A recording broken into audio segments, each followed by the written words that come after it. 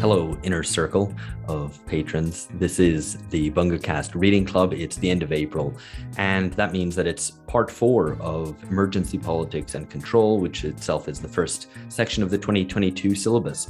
So just to remind you, we began the year by looking at Carl Schmitt on sovereignty and exception, then Agamben also on the politics of exception. And in the last one, in March's Reading Club, we looked at fear, looking at Corey Robin's account of that. Today we'll be looking at another account of fear. This is Fear Part 2. That'll be the end of that. After that, no more fear. It's an account by Frank Furedi. Before we get on to that, and I pass on to Phil, he'll be leading this. We'll take your questions from the last reading club on the Corey Robin one. So firstly, Nick Johnson commented that we discussed the frontispiece of Leviathan, of Hobbes's Leviathan, but neglected to mention that it's a picture of a town under quarantine for plague, which I found kind of interesting and I wasn't aware of. Nick referenced an LRB piece about this. Phil, you read that. Yeah, I read it when it came out, and it's a good catch by Nick because we had omitted to talk about it. I mean, it's a recent kind of notice, I suppose, of Hobbes scholarship that was, seemed topical in the circumstances of the pandemic. I don't think it would change my assessment of the point. Because the argument with respect to Hobbes and the role that fear plays was the way you can view it as fear as inducing kind of as the basis for totalitarian political control, and that kind of crude understanding of Hobbes's model, or the more, I think, the kind of the better understanding and the one that's closer to Hobbes's original intention is the idea that you contract out of the state of nature in order to emancipate yourself from fear, essentially, or at least from the perpetual kind of insecurity of the state of nature, and that fear plays a rational role in this, but it isn't a conspiracy in order to enhance government power, but rather the basis of social order and political life. And so to that extent, I think the notion, the plague doctor on the frontispiece is the idea that the state has the capacity to respond to emergency, including outbreaks of disease, and obviously particularly important in the early modern period, but not the idea that locking us all up is the quintessence, kind of putting the nation under house arrest is the kind of quintessence of Hobbesian order. He persists in saying Hobbesian because that's the correct pronunciation.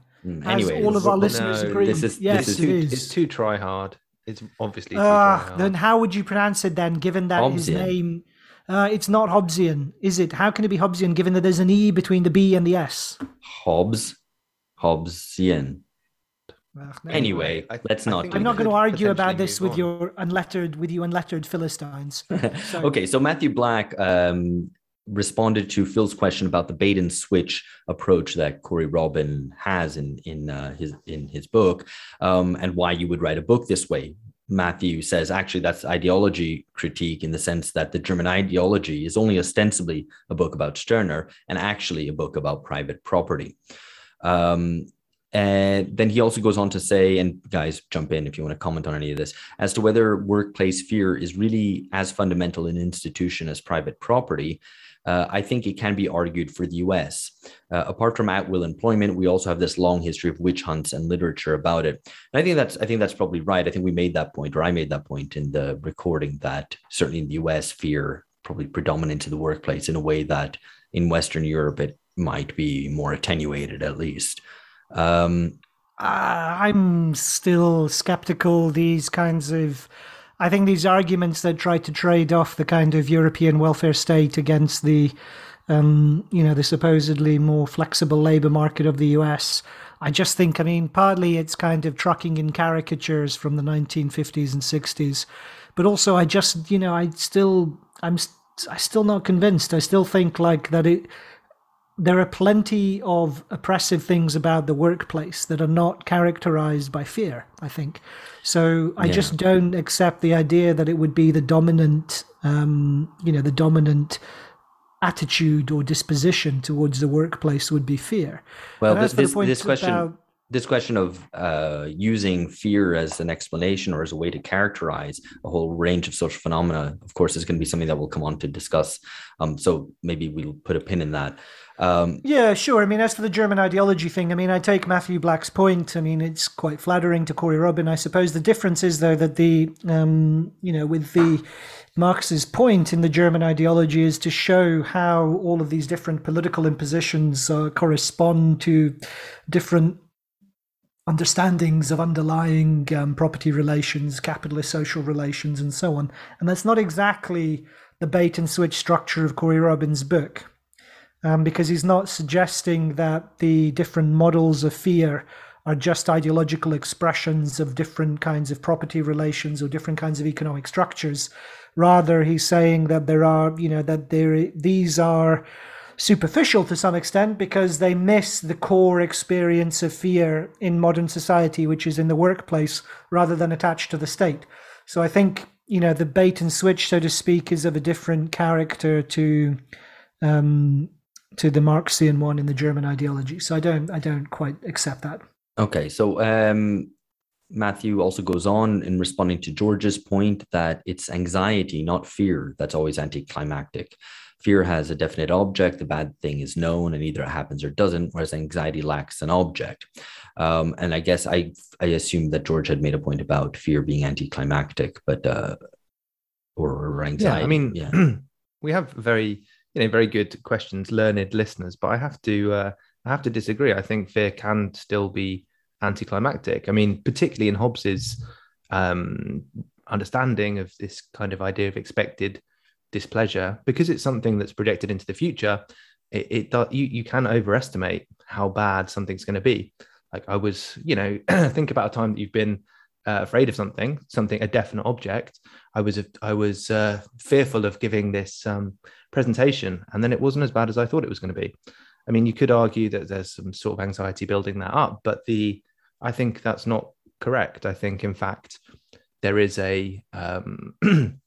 and that's important because you can kind of go in between the current and the present and the future in terms of like, what is that displeasure which is going to be anticipated, and you can exaggerate it or you can play on that. So I think it's important for Hobbes's account that fear is not always a one-to-one mapping of the level of fear with the badness of the displeasure. And so if it becomes realized, it could be less bad than you thought it was going to be.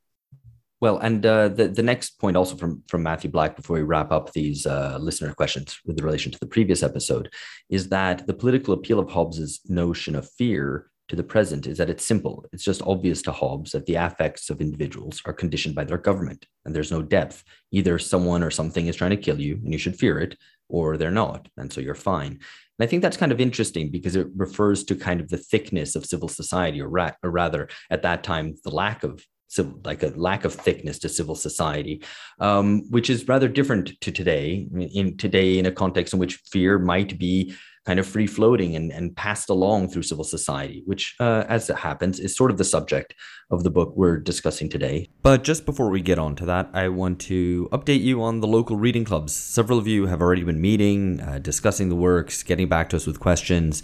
That's people in Dublin and London, in Portland, Oregon, Seattle, and Toronto.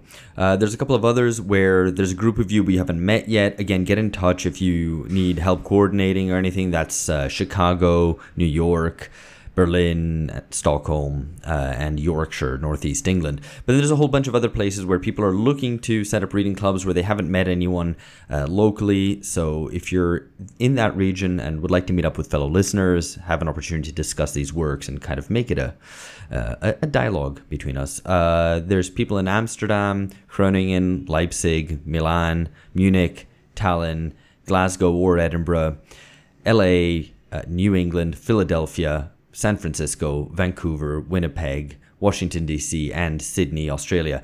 So if you're in any of those places, again, get in touch with us, info@bungacast.com, and I'll again be posting that list, which we posted a little while ago, with the main contacts for each of the regions. But now I'll hand over to Phil, who's going to take us through this episode.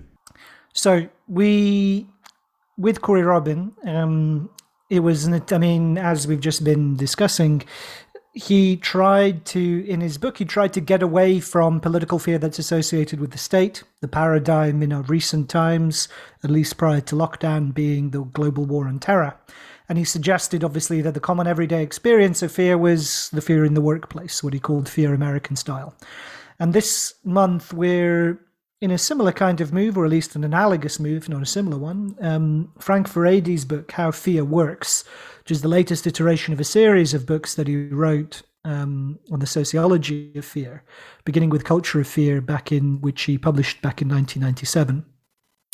And so he too tries to get away from the question of political fear, but in a very different way. And as the title suggests of the original book, Culture of Fear, to find fear as a disposition, as an effect, as a predominant outlook, as something which is embedded in all sorts of different places, not just the workplace. In fact, the workplace isn't really discussed in any particular detail, but everything from banal lifestyle behavior to media, NGO scaremongering, to child rearing, to education, as well as the kind of the grand challenges of terrorism, climate change, and what have you. So the author is an emeritus professor, a sociologist at the University of Kent, where I'm currently based, and he was also previously, renowned for being the chief theoretician and one of the political leaders of the Revolutionary Communist Party in Britain until it disbanded in the early 1990s. And his preoccupation with questions of subjectivity, vulnerability, and authority, all of these have been the theoretical themes that he's developed since the dissolution of the Revolutionary Communist Party and his shift away from more explicitly Marxist themes. And so that's interesting on many levels. I mean, not only because fear, the politics of fear, is interesting to us for obvious reasons at the moment, but also the attempt to develop new theoretical frameworks that go beyond the Marxist understandings of class struggle, because understanding how far they succeed or fail, I think, is also obviously an important question. And I just wanted, before we get stuck into it, I wanted to establish, I suppose, something which might not be familiar to all of our listeners from the middle of the 90s, particularly given that I'm the daddy of the pod, and so I'll remember this better than Alex or George, particularly George. I mean, Alex wasn't in the UK at the time. But the point about the kind of the culture of fear, or in scare quotes, of the mid-90s, I think it was a very real thing in a way that's difficult to appreciate looking back. So your argument is you had to be there? Not exactly. So even if, well, I mean, just to point, just to, I suppose, try and make it concrete, even long before I was, academically educated at university, or was familiar with any of these arguments, or had encountered Frank Furedi or anything like that, there was the mid-90s, there was constant panic mongering in the news. And this, so even kind of, in my early adolescent memory, a few moments kind of stick out. One was the Creutzfeldt-Jakob disease, so the idea that mad cow disease would jump from beef to humans. And I remember, this being kind of a focus of discussion point in my family. It turned out there were a handful of cases in which it happened. But at the time, what I recall was people were talking as if it was going to be an epidemic. The other element of it was pedophilia. It seemed like, that you couldn't kind of open up you couldn't turn on the news or open up a newspaper without another story about a child being tortured, murdered, kidnapped, sexually abused. And this came to a head with the infamous murder of Jamie Bulger, a toddler, by two older boys who were about 10 or 11 at the time. And so this sense of pervasive anxiety, I mean, it was a genuine thing, is what I'm trying to put across, I suppose. and that it was very pervasive in British society. So, and I think actually the best testament to that is actually the satirical rendering of it in Brass Eye, which did a whole series of episodes in 1997 on, children, and then another one on drugs, and then another one on animals, and then it came back and did this pedophilia special in 2020 in 2001, I think it was, which was scandalous. It's still some of the best media satire out there, but the media has since become even more ridiculous, to the extent that satire might not even hit that much, because it just seems like a direct representation of what the media is actually like. But I think that's all well put, Phil, that it's true that stuff was across the media everywhere. Yeah. So it's, I suppose the point is that these themes were not only real social phenomena, real kind of, and real artifacts of the mass media in Britain in the mid 1990s. So there was a genuine phenomenon there that demanded explanation, particularly because it corresponded so clearly with the political changes that came at the end of the Cold War. And so the effort to link those things, insofar as it's possible to link those things, I think was, ambitious and insightful. So even if the correspondence and the drawing of those connections is, we have, we might come up with criticism, might find it unsatisfying or unconvincing in the way in which Furedi does it, but nonetheless, it was a genuine phenomenon, and its particular context within which it occurred does require explanation.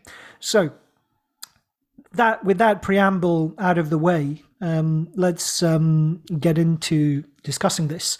And I suppose the good point to start at is, what is the difference between the Furedian approach and Robin's approach? Culture of fear versus history of fear in terms of the history of ideas. Yeah, I mean, I think it's probably, you could kind of simplify it that so Corey Robin looks, I think, particularly in the first half of the book, it's political theory, it's history of kind of political concepts in specific thinkers, and I think that's extremely illuminating. I think the Furedi's approach in this book is, I mean, I would sort of say the idea is it's kind of associational more than anything. So it's an attempt to outline, you could call it like a structure of feeling, if you wanted to use that concept, or just like what are the cluster of changes and the sort of the key ideas and kind of cultural dispositions towards important things, and how do they relate to each other, and how do they kind of inform each other in this kind of interlocking set of I guess ways that people orientate themselves to important things like morality, meaning, the subject, the future, all these things. So I think it is a very different project, because my interpretation was that Furedi's not really as concerned with as other accounts might be, with like what causes this change in terms of material factors. Instead, it's very much a cultural explanation. Yeah. Though, what does that mean? Because it would be, given the kinds of themes that became prevalent in the context that I've just kind of outlined in terms of mid-1990s Britain, the end of Tory rule, the beginning of Blairite rule, the end of the Cold War, and the political restructuring. What does it mean to say, how do you provide a material account, say, of the pervasive anxiety about paedophilia, or a material account about the fear of mad cow disease jumping from animals to humans? I mean, that's a valid question. I think what's notable, though, that in this book there isn't really an attempt to do so, because although he notes that these changes are recent, he doesn't really identify specifically when it started to change or why that would be at those points in time. And in general, I mean, I think to compare them, yes, they're both attempts to sort of demystify fear, but Furedi's one is not obviously a philosophy or a history of the ideas proper, nor does it even really come off as concrete sociology, because it's a little bit eclectic, jumping from Aristotle to media headlines and so on, and so in the end it ends up quite free floating in this space where affects play, basically. So like, oh, this is a place where fear is happening, because look, there's a testament to fear in this media headline or in what the British Medical Association has put out, as well as in reference to, contrasting to what Aristotle may have said. And so that in that regard, I find it unconvincing because he reads off people's affect from those trying to scare them, basically. But those trying to scare them themselves are not necessarily agents of this, as I guess we'll come on to discuss. They're mere conduits for a culture. So, I mean, I suppose the point is what Furedi, for better or for worse, what he's trying to get away from is the idea of fear purely in instrumental terms. So that it is intended as an instrument of political domination or social control, and that it clearly goes, it's clearly not reducible. The kinds of phenomena that he talks about are clearly not reducible to that kind of understanding.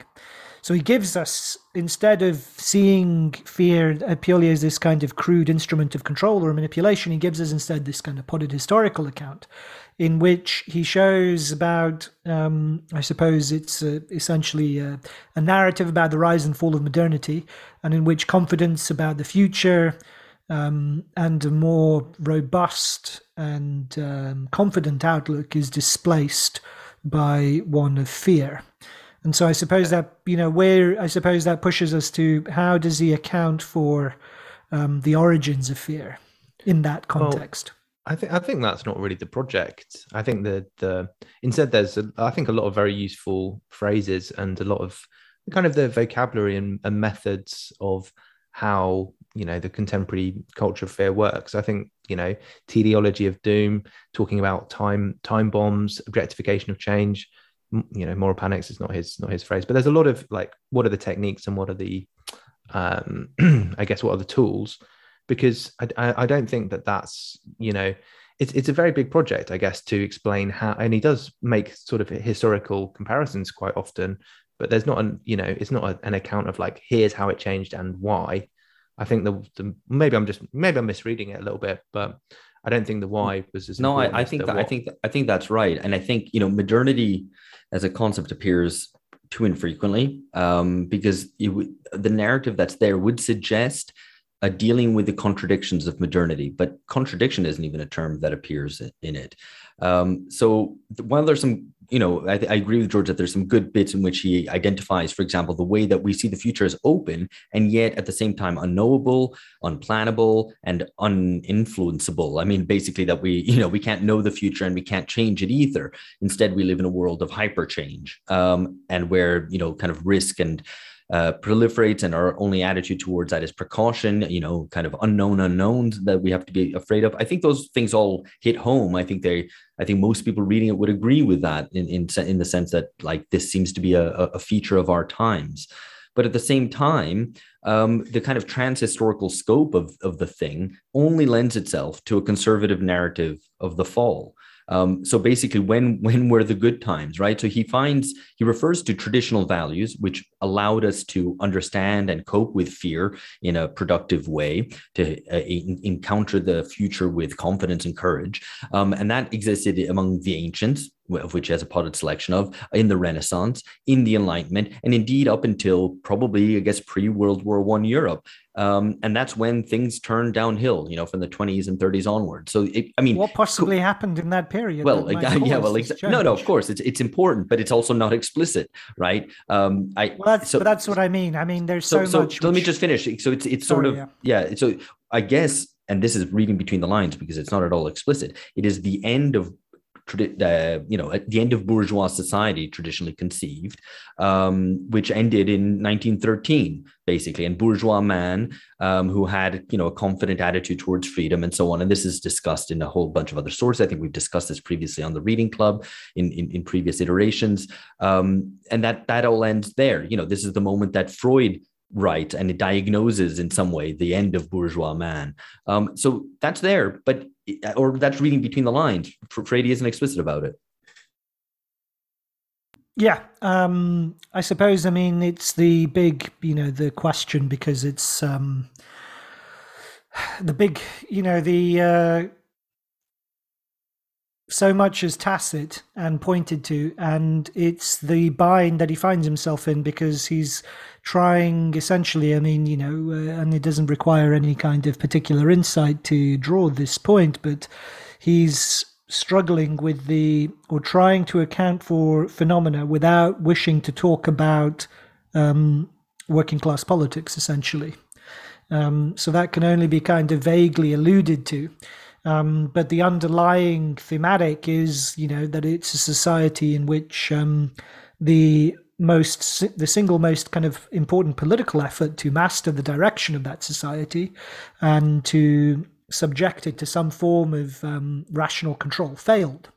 And that is the aftermath of what we live in. So, but he doesn't want to provide an account in those terms, and so he's kind of caught in this bind, where it becomes this, becomes this kind of amorphous. He describes phenomena that are amorphous and difficult to kind of centralize and locate, but also talks about them in the same terms. So, kind of accounts for them in terms that correspond exactly to the phenomena, rather than being able to offer us kind of something which accounts for the phenomena in terms of human agency. Yeah, I think the problem goes deeper, if I can, just because he says towards the end of the book that he's not a golden ageist, that there is no golden age to which he wants to return. At the same time, he leans on the idea of traditional values. That's kind of early on the book. And he says, basically says it was good when we had traditional values and now we don't, which itself is problematic because it suggests a continuity of traditional values from classical civilization up until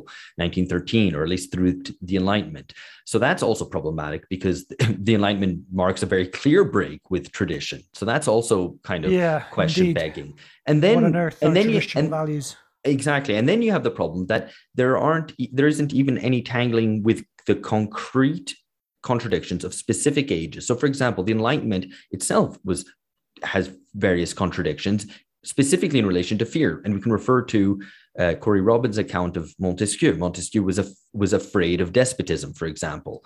But that doesn't appear here. Instead, the Enlightenment is presented as unitary, monolithic, confident and courageous. And, I think there's a lot to be said for the Enlightenment, but, there's no real grasping with the contradictions of modernity, of which our current problems and anxieties and fear of the future is part of, right? And that doesn't appear here. It's just this kind of narrative of fall. Yeah. I mean, I guess I accept what the two of you are saying, but I think there is still a lot of value in the way the contemporary contradiction. It's not even contradictions because that's not the language that's used, but like, how does morality relate to meaning, relate to the subject, relate to safety, and how are all of those things, like, what is the structure of all these concepts which produces, a society which is centered around fear? I thought that was very useful. I mean, in some ways, it's like I would be prepared to read this book with given the decline of working class politics, that's the in brackets at the beginning, and then all of this is like, what are the consequences culturally? I mean, I think that's probably projecting quite a lot onto the book, but that's I guess essentially how I read it. That's the starting point, and that's might not be fair. No, but I think what I find frustrating about it in that regard, is that there are insights there. So I think one important point that he makes is that it is not knowledge that can be the solution. Rather, the problem is, and it's not the fact that we lack knowledge, so are unable to deal with uncertainty, but rather that authority has lost. Knowledge has lost authority, because previously what happened is that reason and science came in and took the place of morality and God. This was the Enlightenment's great contribution, right? So instead, we can try to figure out the future through reason and science and change the future, and that gave a confident attitude. Now that knowledge lacks authority, and therefore we feel all at sea. And I think that's quite interesting. But again, there's a thing that kind of seems obviously lacking from there, is that the cause of that is market world, for lack of a better, a society in which the market and the values of the market are completely predominant and unchallenged. And in that situation, of course, knowledge becomes withered away and undermined, and its authority is lost. And, you can think about something more politically contemporary, where you think, for example, of the forces of technocracy and populism, something we've discussed a lot on this podcast. Both undermine knowledge, albeit in different ways. Technocracy thins out knowledge to become merely like technical implementations of things, calculating risk and so on. And populism, through its philistinism, also undermines knowledge. And these are political ways you can say, hey, this is why authority has been undermined. Not authority, sorry, the authority of knowledge has been undermined and withered away, but that doesn't appear in this book. So it feels like that's interesting, but pursue that thought further. It's somehow not developed. So I think, I think this effort to turn away from, not only to avoid kind of casting fear in purely kind of instrumental terms, or to suggest that it's a kind of cynical instrument of political control, but also Furedi's concerned to push away from more obviously political fears, terrorism, climate change, and general anxiety about the future, and to pick up on the way in which it predominates in very ordinary, banal moments. So examples, such as people clutching water bottles because they're afraid of tap water, proliferation of safety signs in public, the infantilization of students by treating them as intensely vulnerable and fearful. So I think it behooves us to consider how significant these kinds of phenomena are. And I suppose following on from that, is it possible to connect these kinds of ordinary, everyday social problems of fear with larger political questions? So I think there's a kind of a point made early in the book that's not really sort of followed up on, which is around competitive scaremongering. This is the phrase that he uses, and I think this is an important part of Corey Robin's account, is who's the political aspects of whose interests are being served, like who does what to whom for whose benefit. Like, I think this is a really important question, and I think without that it's difficult to I don't know, it's difficult to kind of situate these kind of everyday fears, or to put them in their political context and in quite a satisfying way. So I think that there is a framework into which these kind of apparently disparate fears fit, but without asking like the question about interest, I think it's difficult to kind of to place them in there properly. But I suppose, that's the question. What interests are there? It's not as if the proliferation of safety signs in public space is explicable by evil corporations that are manufacturing safety signs, So, I think there's, there is a safetyism, there is a... there is a safetyism, but is it, is it something that is kind of cynically manufactured by people to make money? No, it clearly isn't, and nor is it. Not to make money, but control. But anyway, I think, Alex. I think that's right. But I went through noting where he made references to uses of fear, and literally there's like 2 or something. So it's really not very present, though there's one on page 104 where he talks about the way that these surveys of how millennials expect, or now have been led to expect, that they will be financially worse off than their parents, their health outcomes will be worse, and so on.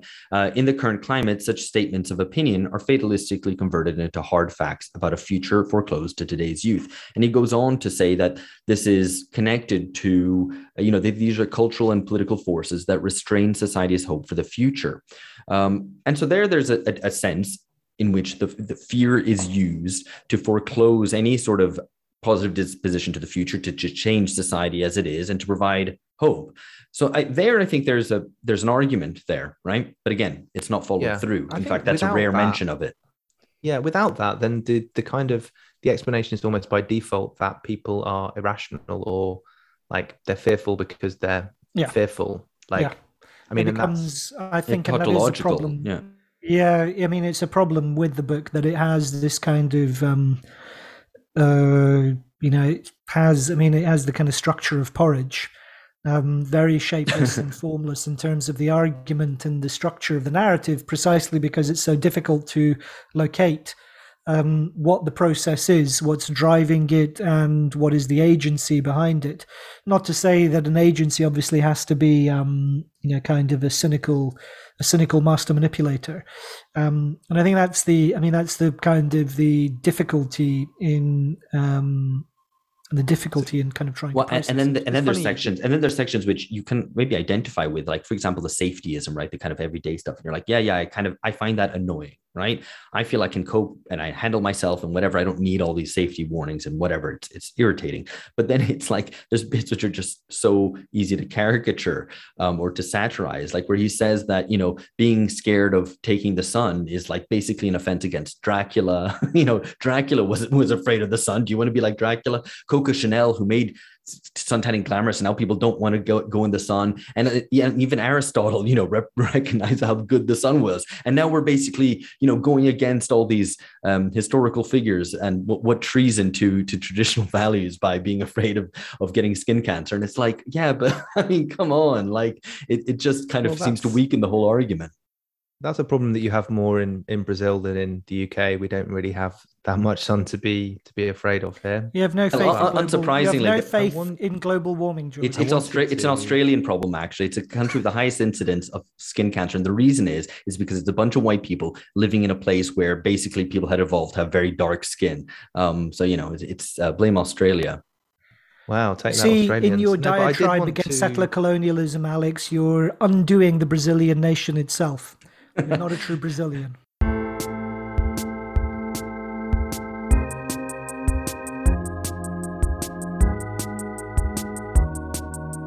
I did want to come back to porridge because, in fact, it's an interesting link to one of the things that I sort of noticed when reading this book and looking at the news, and that phrase of competitive scaremongering ringing in my ears, which I think is a very useful one.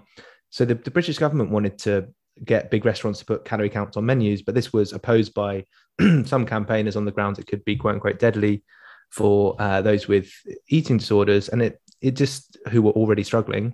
And I just thought, yeah, this is a good example of kind of safetyism versus vulnerability in this competitive process, which is all leaning on fear. It's part of the language of that kind of fear and vulnerability of the way in which political claims are. Yeah. So made. This takes us to kind of, I suppose, one of the central questions. How does this link to the idea of a subject that is constituted as fearing or vulnerable? Is it product or effect, or if it's both? I mean, how do we untangle that? It's tricky because it's asserted, and the vulnerability of the subject is read off from agents, NGOs, public authorities, the media, telling people that they should be vulnerable, which it's definitely a phenomenon, but it's not so obvious to say that means that people feel vulnerable. I think that's right. So he's kind of struggling because he wants to make the case that it's not it's not simply produced by mass media manipulation, but then is unable to account for it in terms except those that are essentially, evidenced by reference to mass media, public authority, the behavior of public authorities and so on. Not sure I agree, because he talks about socialization into kind of the way that children are socialized into internalizing precautionary cultural attitudes, going hand in hand with the devaluation of adult authority. And, in that sense, fear is sort of a more rational response from children, given that adults have abdicated their responsibility to protect them. I mean, I don't think he draws that point. But I don't think that's not quite right, George, because he's not claiming that it's the product of how we raise, it's purely the product of child rearing, and that you could solve this by rearing kids in a different way. The reason we socialize children like that is because the adults themselves have these values, right? Yeah, the child rearing reproduces this culture of vulnerability, culture of fear, and so on. That's definitely the case, though he concludes, obviously, by seeing that as the hinge point, the point of leverage, where this cycle could presumably be broken through changes to how children are reared, how education happens, right? I think that's like the one point of leverage, or the one kind of exit to this very tragic story of completely dominating, totalizing fear. I think he believes that children are the future. If you lead them right, then let them light the way. I mean, that's a kind of, in some ways kind of a liberal. Put your faith in education. Put your eggs in the next generation's basket. That's not the right phrase, but you know what I mean. That sounds That's kind of creepy too. You should, yeah. yeah.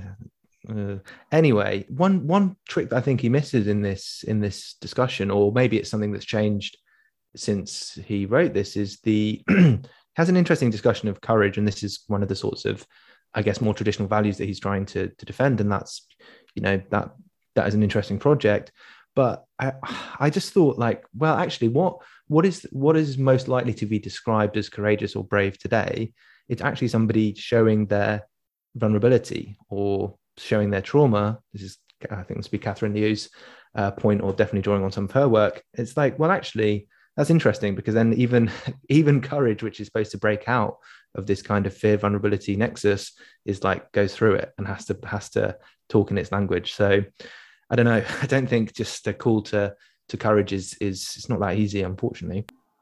So morality, I mean, part of the argument is framed frequently in terms of the disintegration of traditional values, and morality is also, plays an important role in Furedi's account.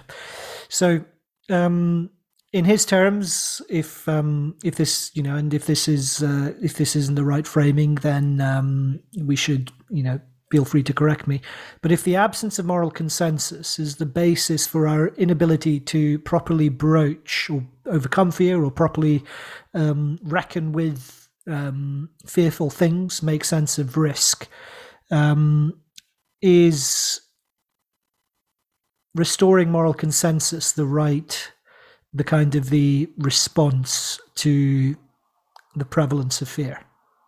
Is it consensus? I mean, that would be my question in the way that, I mean, consensus appears, but it's often spoken about in other terms, in terms of having the moral resources. So it's not necessarily consensus, but there's an element of, he hints at this idea of a kind of moral substrate, which is unquestioned by everyone, which gives us the resources to confront fear. So it's not necessarily consensus, but there's an element of a tacit morality, which underpins everything. And here, of course, it's a reference to, and he appears in the book once or twice, to McIntyre's work, who's a kind of formerly Marxist, now Catholic virtue ethicist, whose work is brilliant. And I feel, but so there's that element of, like, we've lost the kind of moral basis of how to make moral arguments, because what we have instead is sort of moralizing and subjective, whatever. So anyway, that's just to give the backdrop. Yeah, I think there's I mean, to the extent there is an explanation or a main driver within that kind of cluster of ideas, it is moral confusion. I think that is really central to the account he gives. But I think there is, I did find it convincing in some ways, where he's kind of making the case for returning human judgment, agency to discussions about fear, and moving them away from a medicalized kind of discourse, if you want to use that word, that comes to stand in if the moral if the moral dimension is absent, because that, at least then it's kind of politicizing it, or putting it in terms of, like, here are different positions that you can take, and this is what it means for a good life, or this is how it's related. But what is that position, apart from don't be afraid? Apart from the injunction to be less fearful, what is a meaningful response? How do you restore moral consensus? Like, what you're supposed to go and tell people in the street how they should raise their kids or something. I mean, what is the exactly? And paradoxically, that's exactly what he's against: telling people how to raise their kids. So it's indeed right. So I mean, it's a genuine question, George. I mean, I don't see what the position is. Yeah, I mean, it's in the book, I would say.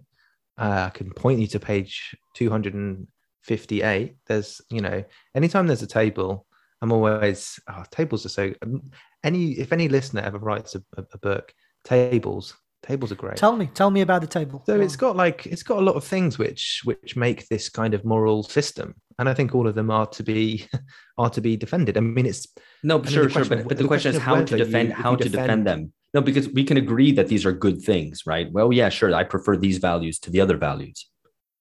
And then well, what? you have to, I mean, look to your history of ethics textbooks, and it's virtue. Virtues are practiced, and you have to live these things, and I So we guess have try to and be a role return to model. virtue. What? But I mean, Well, then it's just a this is what moral you say, guide. like, This is like some 19th Virtue. century moral guide, which, But even worse, I mean, like what, so what, recreating the morality of the ancients in conditions of capitalist modernity. I mean, what, like, No, I what's mean, the but it's a project? bit facile to be like, oh, it's capitalist modernity. There's nothing we can do. Oh, just like throw no, my no, hands No, up. Like, you talk a lot, but you talk a I'm lot not, about I'm not saying that. So why are you caricaturing the position? no, and George, My you talk a point lot about a is, materialist analysis, and I mean that is, it's yeah, tell dialectical. us. blindingly Sometimes you have missing. materialism, sometimes you have idealism, and No, when come they on, come together, that's a basic. like, Let me just I bring it actually back. have a serious Okay, point if you okay. want, if you would like to hear it. But these, I think it's part, pointing out what these the constituent parts of this kind of moral system are. That is somewhat valuable in itself, because it allows you to connect this, if you buy the argument, this central characteristic of our contemporary culture with a lot of ways of behaving. It allows you to identify some of the ways in which these moral values are transgressed. I mean, I'm not going to defend it to the death, because it's not probably the approach that I would use. But I think it's not valuable to be completely dismissive of this and to say, well, actually, openness to risk taking, valuation of experimentation, these things are to be defended. And How do you value experimentation and combine that with traditional values, right? Yeah. Well, that's contradiction, but you don't have to take this traditional values bit. I mean, No, this is in the book. I mean, if you're trying to defend the traditional. book, you can't just pick and choose. I think look, the problem with this is that even look, I'm on board with courage and confidence towards a future. I think courage actually is a hugely important virtue because it underpins all other virtues, right? So I think it's hugely important. But I don't make my politics courage, because I don't know what to do with that. And what you end up with in this book is fear predominating everywhere. Its opposite is courage or confidence. This ends up just being a play of essential antinomies, or this dichotomy of fear and courage. And it's kind of transhistorical, in which courage used to dominate, and then suddenly that withers away and fear has come to dominate over confidence. My problem is actually, that it's. And what do you do with that? I mean, surely tend those to two are in agree. play at the same time, that they're contradictory and that they have material embodiments. And this just seems to be like, oh, fear kind of emerged, and we don't get an analysis of why that happened. And even if you were to, input your own explanation, which is what Phil did, for example, the defeat of revolution, the breakdown after the First World War, all the rest of it, then even if you buy that explanation, then it's still a little bit of a tragic stance where you go, well, we have to return to that. But we know that those are materially, I think those. So I tend to. I mean, I think that's the problem, right? The only kind of, and this pushes us, to the next issue I wanted to raise, which is what are the politics that correspond to these different outlooks? Because it seems to me the problem with the Furedian, if you try and squeeze a politics out of the analysis, it can only really be an existential or romantic one that's based on demonstrations of will, essentially, and with no real connection to organized, no connection to questions of public power, the nature of political authority, representation, political interests, material interests, or organized agencies of change. It's left to individuals to kind of assert themselves and impose themselves on the world. And if they fail to do so, it becomes a moral failure, kind of an existential failure. And so that seems to me like a weak basis on which to mount a challenge to the problems that are identified. So I wanted, that's what I'm saying to you, George, but I want also, I want to kind of, okay. I have what are the contrasting, I know, and I'm asking a further question. What are the contrasting analyses, or what are the contrasting political positions that come out of Robin's analysis and Furedi's analysis? Okay, well, to take these questions in the order that you posed them, or some of the many questions that you posed. I think the point about like what is a politics that you get out of Furedi's account? Well, the most sympathetic reading, I think, would be that it's kind of pre-political in the sense of, okay, you want a revolutionary working class politics. What is the first thing you need to do to have a look at the sorts of subjects who could make that politics? And in that process of subject formation, you emphasize kind of individual responsibility, control, moral autonomy, agency, all these sorts of things. I mean, and that's as I said, that's probably the most sympathetic reading I can give. I think the least sympathetic reading is that essentially power, as you said, Phil, sort of sees it as it's kind of in the start, it's a starting point in the introduction, but not followed through at all. So he says, what endows both the rhetoric and the reality of the culture of fear with force is that it gives a voice to moral uncertainties and the sensibility of powerlessness in contemporary society.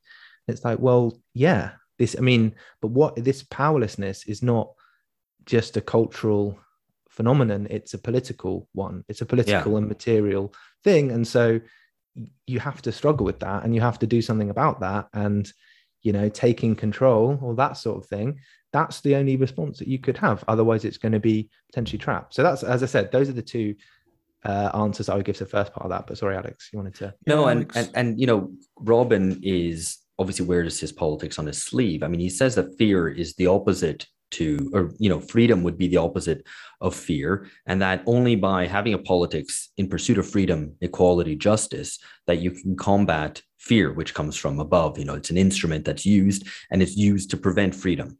The way that you can do that very concretely is to fight for freedom in the workplace, for working class empowerment and emancipation. Furedi, obviously doesn't have that.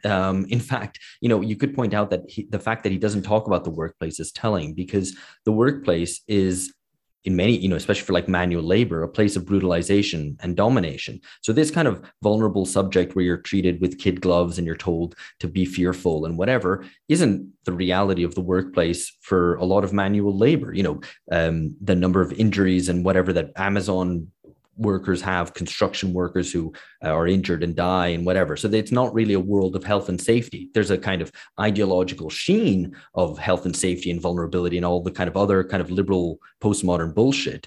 But the reality isn't that. So I think that's an important contradiction there, where, between the ideology of fearfulness, for lack of a better word, and the reality of lack of protection, actually, I'm not sure.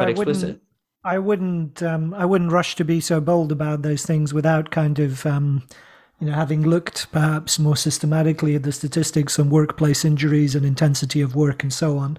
But also, I don't think, I don't think it's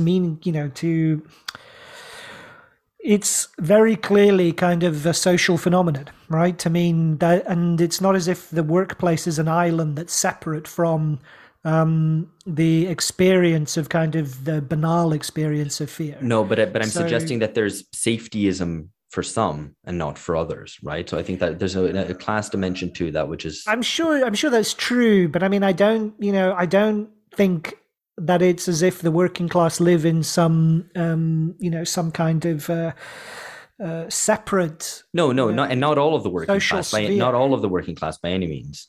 I don't think it's certainly like, their experience of life will be, doubtless, I mean, by definition, it'll be less comfortable and more oppressive and difficult than, those of higher income groups. But I don't think, I think I think it evades the challenge of trying to understand the phenomena of the prevalence of fear if we just assume that it doesn't exist, that safetyism doesn't exist in... No, I'm not saying it doesn't exist there. I'm just saying that because we questioned whether, because safetyism exists, but it's an ism, it's an ideology. We can't necessarily read off from that people themselves feel vulnerable, etc. And by the same measure, we can't read off from the safetyism in the workplace that people are actually, for example, protected because they aren't. I think you can, and they're protected to some extent, but in a different way, right? So they're protected by kind of human resources bureaucracies. So their protection is kind of a different quality than, say, being represented in union structures where there is, or at least, there would have been a greater degree or a greater possibility perhaps of control over the workplace, right? So I'm not sure that I just want to push back a bit against kind of, I think you're perhaps evading the challenge which is posed to us by the book. And I think, if you wanted to kind of render the thesis kind of in the crudest possible terms, in the context in which Furedi originally developed these ideas in the mid 90s, in the mid to late 90s, there was, the basic idea is, all this kind of, all the assumptions of radical politics can't be taken for granted if there is such a basic parallel, basic cultural and social blocks to any kind of human activity. Right, but that's the basic assertion here, that effectively politics is downstream from culture, and I think that's the fundamental. Yeah, problem. and that is yes, and so I think, and that is telling, because it is a concession to, it's a concession to a kind of politics that that Furedi was, had been critical of previously. So I think that's right. And I think I'd make my point again about the existential. But if I just make one point before I bring you back in, George, sure. I think it's, he deprives himself of, I think it's problematic that Furedi deprives himself of Marxist analyses that would actually help his account. So it's, it's kind of very striking to read this account of a society that's dominated by these kind of decentralized amorphous forces before which it's powerless. And that is very, that's not a society which has lost its, just kind of lost its traditional moral consensus or whatever. That society that's dominated by capital, by definition, the kind of the amorphous social force, which is not under the control of any human agency. So what he's describing is a society that is, by definition, kind of one that is adrift. And that is capitalist society, right? So he ends up kind of essentially mystifying, I think, a basic account of a very basic social phenomena. And the other element is alienation, right? He ends up kind of redescribing in kind of sociologies the basic kind of structure of powerlessness, of helplessness, of confusion. But at the same time, whereas in the classical kind of Marxist rendering, the point about alienation was that this is the form that human agency is mangled through the social structures of capitalism, that it takes forms that end up being oppressive and dominating, and in contradiction with human intentionality. So it's the point about alienation was that it's the contradiction that's internal to human agency. By refusing to use those kinds of concepts, he ends up with with this kind of shapeless account where there is actually no connection to human agency at all, and so you're left kind of wondering where it comes from. Yeah, no, absolutely. I think the the point that I was just going to make, just to bring it back quickly to safetyism, it just reminded me of this, and this is also related to the question at the beginning about fear being anticlimactic. From J.G. Ballard, a pretty a good source. After being bombarded endlessly by road safety propaganda, it was almost a relief to find myself in an actual accident. And this is taken from this Safety Propaganda Substack, which is an excellent one by Adam Lehrer. And I guess the point there is that it just made me think, like, safetyism isn't something that everybody in society is equally susceptible to. There's a certain class. I mean, I'm not going to use their 3-letter acronym because some people are triggered by it. But there's there is an embrace of the politics of fear by some groups in society. This road safety propaganda is bought into by the PMC. But say who they are. Say who they are. Not with a jargonistic term. But no, that's jargon. Say what kind of professions are they? What kind of people are they? So people who kind of in professional careers or managerial positions, No, but what kind of profession? So Yeah. so a doctor Yes. or a nurse, we've or no? I'm just saying this because we should be specific and not just have recourse to PMC, which means different things to different people, right? So capitalism means different saying things to different people. saying, for example, a manager in an NGO, a communications worker, a nurse. I don't know who are an example of Well, what you want the me to give like is.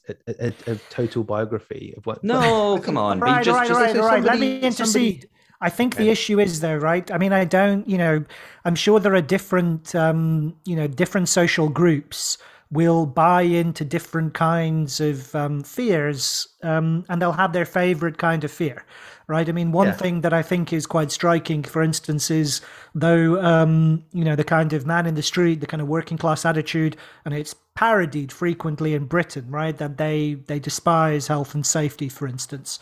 But one thing that's very, on the other hand, like, and this is very clear, like I think, the kind of there is a genuine kind of working class horror of paedophilia and a particular kind of fury around kind of crimes against children, sexual and kind of violent crimes against children. So I think different social groups like buy into different aspects of these phenomena in different ways. I mean, that's certainly true, right? But I don't think as if there is, that there are social groups that are somehow stand apart from the culture of fear entirely. I think, and why different groups? You saying middle class people who send their kids to boarding school don't care about those kids? It's a horrible thing to say. No, I'm not saying that, George. I mean, the question of why different groups kind of attach themselves to different kinds of fears, I think is is something which is actually worth thinking about in greater depth, and would have been Furedi's book would have benefited from doing that more systematically. So just one kind of final point on this and the kind of free floating nature of it, and to compare it to Robin, which is what we were doing. Interestingly, what reading this book brought to mind was Robin's account of Arendt, specifically the Arendt of The Origins of Totalitarianism, where there it's also similarly totalizing, a similar in that case, totalitarianism, here, the culture of fear. And it ends up kind of mystifying what's going on. This is clearly something that's historically novel, but it's hard to account for why it is or how one would break free from it. And one can contrast that with the sort of concrete sociology that is found in Eichmann in Jerusalem, which is more Weberian, for lack of a better way to put it, interested in organizations and bureaucracies and the sort of man, or woman that creates, the sort of question of subjectivity. So in the end, I feel like Furedi draws on interesting references, which I think are very worthwhile reading, but ends up a kind of very withered and thin version of them. So I already referenced Alistair McIntyre, and again, it's an inferior version of that. Or Christopher Lasch, who he references specifically, The Culture of Narcissism, which I think is in the end notes. But likewise, Lasch identifies this transformation at some point in the 1970s or the 1960s. So it's a much more determinate start point, and it's an argument which is grounded in Freudian psychoanalysis, and it pursues that diagnosis across a range of areas, where Furedi seems to draw opportunistically from the classics, from Renaissance thinkers, Giambattista Vico, whoever, just to bolster his point, but without any kind of consistent reading of these thinkers either. Eva Illouz, who is a sociologist as well, working contemporarily, and who we read at the very end of last year, her book on emotional capitalism. It's also dedicated to these questions of subjectivity, but it's a much more determinate, concrete analysis of these things. It has a similar thrust, but it's much more grounded. And even in a way, though Furedi definitely doesn't reference the Frankfurt School, it has a similar tone to some of the Frankfurt School and being tragic about subjectivity and historical possibility. But unlike with the Frankfurt School, alienation never appears, which Phil rightly pointed out. Capitalism never appears, and there's no critique of the market or its values. So it really ends up being a very desiccated version of these influences that he draws from. So I guess that takes us to the final kind of thematic, which is the inspiration as well for this section of the reading list about the rolling emergency regimes that we seem to live under now, global war on terror, moving into lockdown, moving into a geopolitical standoff with Russia, whatever. in that context, whose account is more useful to understand of the thinkers we've dealt with thus far, which is to say, or what do we want to take from any of these thinkers? So Robin, Furedi, Agamben, Schmidt. It's a good question. I'm usually very much in favor of reducing. Like, you can only pick one. You have to not burn the other three books, but you have to delete them off your Kindle or whatever. But actually, I think, So who'd you pick, George? Well, unusually, I think they all add something, and none of them. But maybe the way to put it is that none of them is sufficient. Like, I think there isn't a single, and this is a good thing, I guess, for if you want to have to think about things. But there's no single, like, you can get this book, whack it down the table. This is what I believe now. It solves all the problems and addresses all the contradictions of 2022 society. So I mean, I think maybe it's too early to say, and we'll see which one in 6 months comes back, and it's like, I keep coming back to that. The ideas keep returning to my. Well, at the end of June, we will of course sum up this whole section, which accounted for the first 6 months of the year. So we'll do that. This is maybe just preliminary check-in. Will we delete all the episodes except the most useful one? No, I don't think so. Phil, why don't you answer the question? Yeah, it's a tricky one, and I'm not sure. I'm not sure. I mean, I think you'd have to take strands from each, and I'm not quite sure exactly which strands I would choose from each thinker. But there's no, I don't think there's any avoiding kind of some of the elements being providing you with the categories to capture the politics of emergency today. As for how far they provide you with responses, I don't think Robin stresses freedom enough. I think he's come to stress freedom more in the politics in his Fear book, Fear: History of an Idea. It's still kind of very much enthralled to restoring New Deal liberalism as the solution to fear American style. But I think freedom is certainly like defending freedom politically and also connecting it to questions of political power and control. Like George said, I mean, its powerlessness is not just it's not just a kind of a question of individual attitude and outlook, but a question of actual control. And that politics has been structured in such ways across the period that Furedi has been talking about. It's been explicitly organized in such ways to deprive people of control. It's not just something which is kind of an artifact of the media and NGOs and what have you, or kind of internalized through child rearing. So I think, that question of control through or gaining ending powerlessness, that is something which should be put on the table. No, I think that's very well put. I actually won't even add anything to that because we'll come back to this as well. Just to let you know, next time we will be doing Michel Foucault's The Birth of Biopolitics. We'll be doing selections from it, so it's not the whole book. It's chapters 4, 5, 6, 9, and 10, and we'll upload that so you have access to it. Of course, any questions and comments you have about this episode will be dealt with next month. And of course, as usual, we try to record these on the last Wednesday of the month thereabout, but we'll announce all this. We hope you enjoyed this. We hope you've grasped something, I guess, about the politics or culture of fear. And we'll be back with more on this theme in a month's time. Catch you later. Thanks for listening. Goodbye.